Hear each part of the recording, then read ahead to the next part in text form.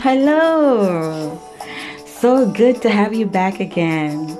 I have missed you. You are listening to I Am My Sister's Keeper, and this is your girl Kenzie. And this podcast is all about your professional development. This podcast, we are going to be talking about getting ready for your job interview, which is going to be in the first segment. The second segment will be training news from last week, but I have a little surprise for you for that one. The third one is Sister of the Week. And of course, the last one is my last word. That's the part where I leave you for the rest of the week. And you know I'm going to miss you. Yes, I am. So I'm going to jump right into it. And the first segment is getting ready for your job interview. Okay, so I know the stark reality of looking for work or transitioning to a new career can often be frustrating, stressful, and emotionally draining. The truth is, the longer you are unemployed, the more damaging it is to your self-esteem, and you may become less motivated. So after sending countless resumes to countless employers, you finally got a call back because you have put in the work. Congratulations. Right? You have polished your resume, you took some classes to further your education, you have stayed up to date on current events, you did some volunteer work, and you got your suit ready to dress for the job you want. But after all that work, there's still something missing, right? What's missing? I know. What do I do when I walk into the employer's office, right? That's what you're asking yourself. Well, having been on the other side of the interview, I have compiled a list of easy to remember things that actual employers are looking for when they sit down with a candidate. The first thing, and it's easy, is be yourself. Remember, you made it this far for a reason. Go for having a real conversation, not some one-dimensional conversation. It helps to think about your answer ahead of time, but you can't really. But practice answering the question, tell me about yourself. That is the first go-to question interviewer always asking. Tell me about yourself. But when the time comes, try to make it natural, even though you've been practicing, right? Alright, now the second thing to remember is be confident in who you are and what you have to offer. Don't waste time worrying if you're alright for the job. You are, because you would not be there if you were not. Talk about your strengths. Know what you are good at. Remember, the employer wants to know what makes you unique. Prepare yourself ahead of time to be able to talk about what about you, who you are, and what you have to offer. Look him and her in the eyes when answering questions. Try to connect with the interviewer. When you tell them about something you've accomplished, show real enthusiasm. Don't let your eyes wander because it shows that you're not being real. Tell them an interesting story. When you are asked about some things you've done that you're proud of, or an obstacle you've overcome, or a situation you've turned around, or a new process that you saved the company money on, tell them a story and make it believable. Okay, now this is the one that everybody thinks no one's watching. Sit up straight.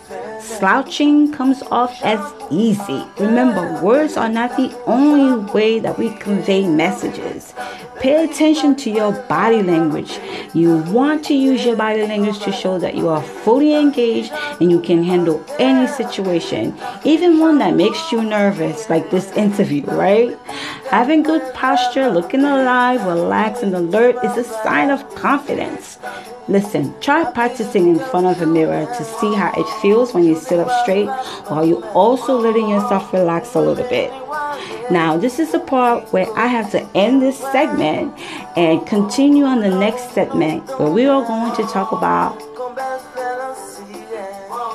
getting ready for your job interview. There's more of it to come, but hopefully by the second segment, you'll get all the tips that you need. Again, I am so glad you tuned in. Come back again where we will continue the conversation on your professional development. Goodbye now. Hello. Thank you so much for coming back. I've missed you. Now, I know it's only been a short time, but I did. It's only been like a few seconds probably, right? All right. So we left off the last segment talking about getting ready for your job interview. And the last thing that we talked about was sitting up straight. Now, the next thing for you to remember is practice. Practice and practice some more. Spend time before the job interview doing mock interview with your friends or family. You can also record yourself to hear your voice. That's also good for phone interviews. If your voice sounds kind of weak, practice speaking with strength and commitment.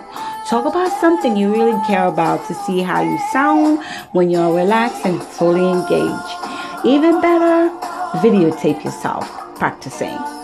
The next thing to remember is know about the job in the company. Take time to do research before your interview. You get extra points for mentioning something you recently learned about the company, but don't get too personal. The next thing is make sure you know your own resume. You don't want to cast doubts on the validity of what you say by glancing through your resume to answer questions.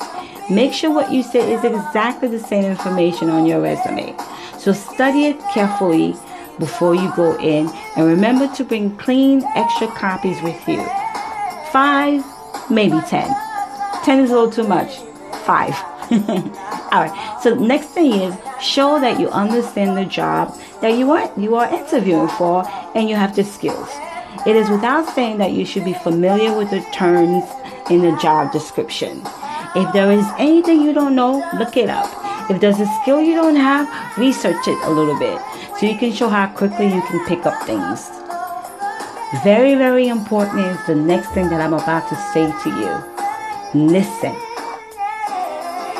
Listening is a skill that can make or break you. Really listen to the questions and whatever the interviewer is saying to you. Don't try to think ahead of time while the interviewer is talking. Remember, it will show. Answer the questions. Try not to jump to something unrelated. You don't want to look like you're hiding something and leave the impression that you might be messy to work with. And keep answers short. Don't go on for too long in any one answer. Come prepared with a few good questions of your own to ask the interviewer. This is Interviewing 101. A great question shows you think about the work process, like what is a typical day might be. You could ask something about the business or the industry that shows you are really thinking about more than just surface details. Ask a question that shows that you are listening too. It helps to show the interviewer you can think on your feet. Whatever you do, don't ask about salary.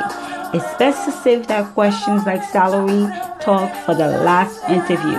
Unless, of course, you don't get one. And even then, it requires the perfect opportunity. Don't forget to smile. That's the last one.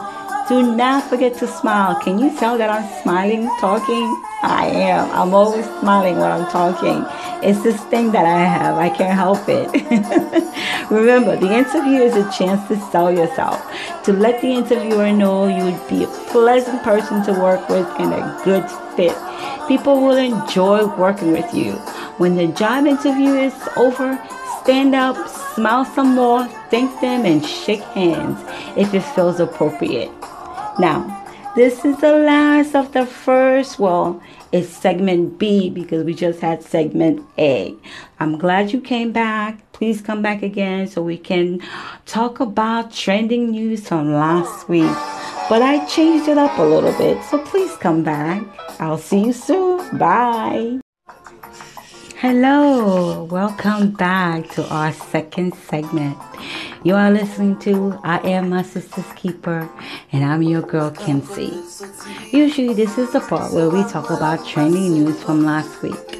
But this week we're going to do something different. We decided that I'm going to go rogue, and I am going to talk about news that are not trending. News that you don't hear so much about.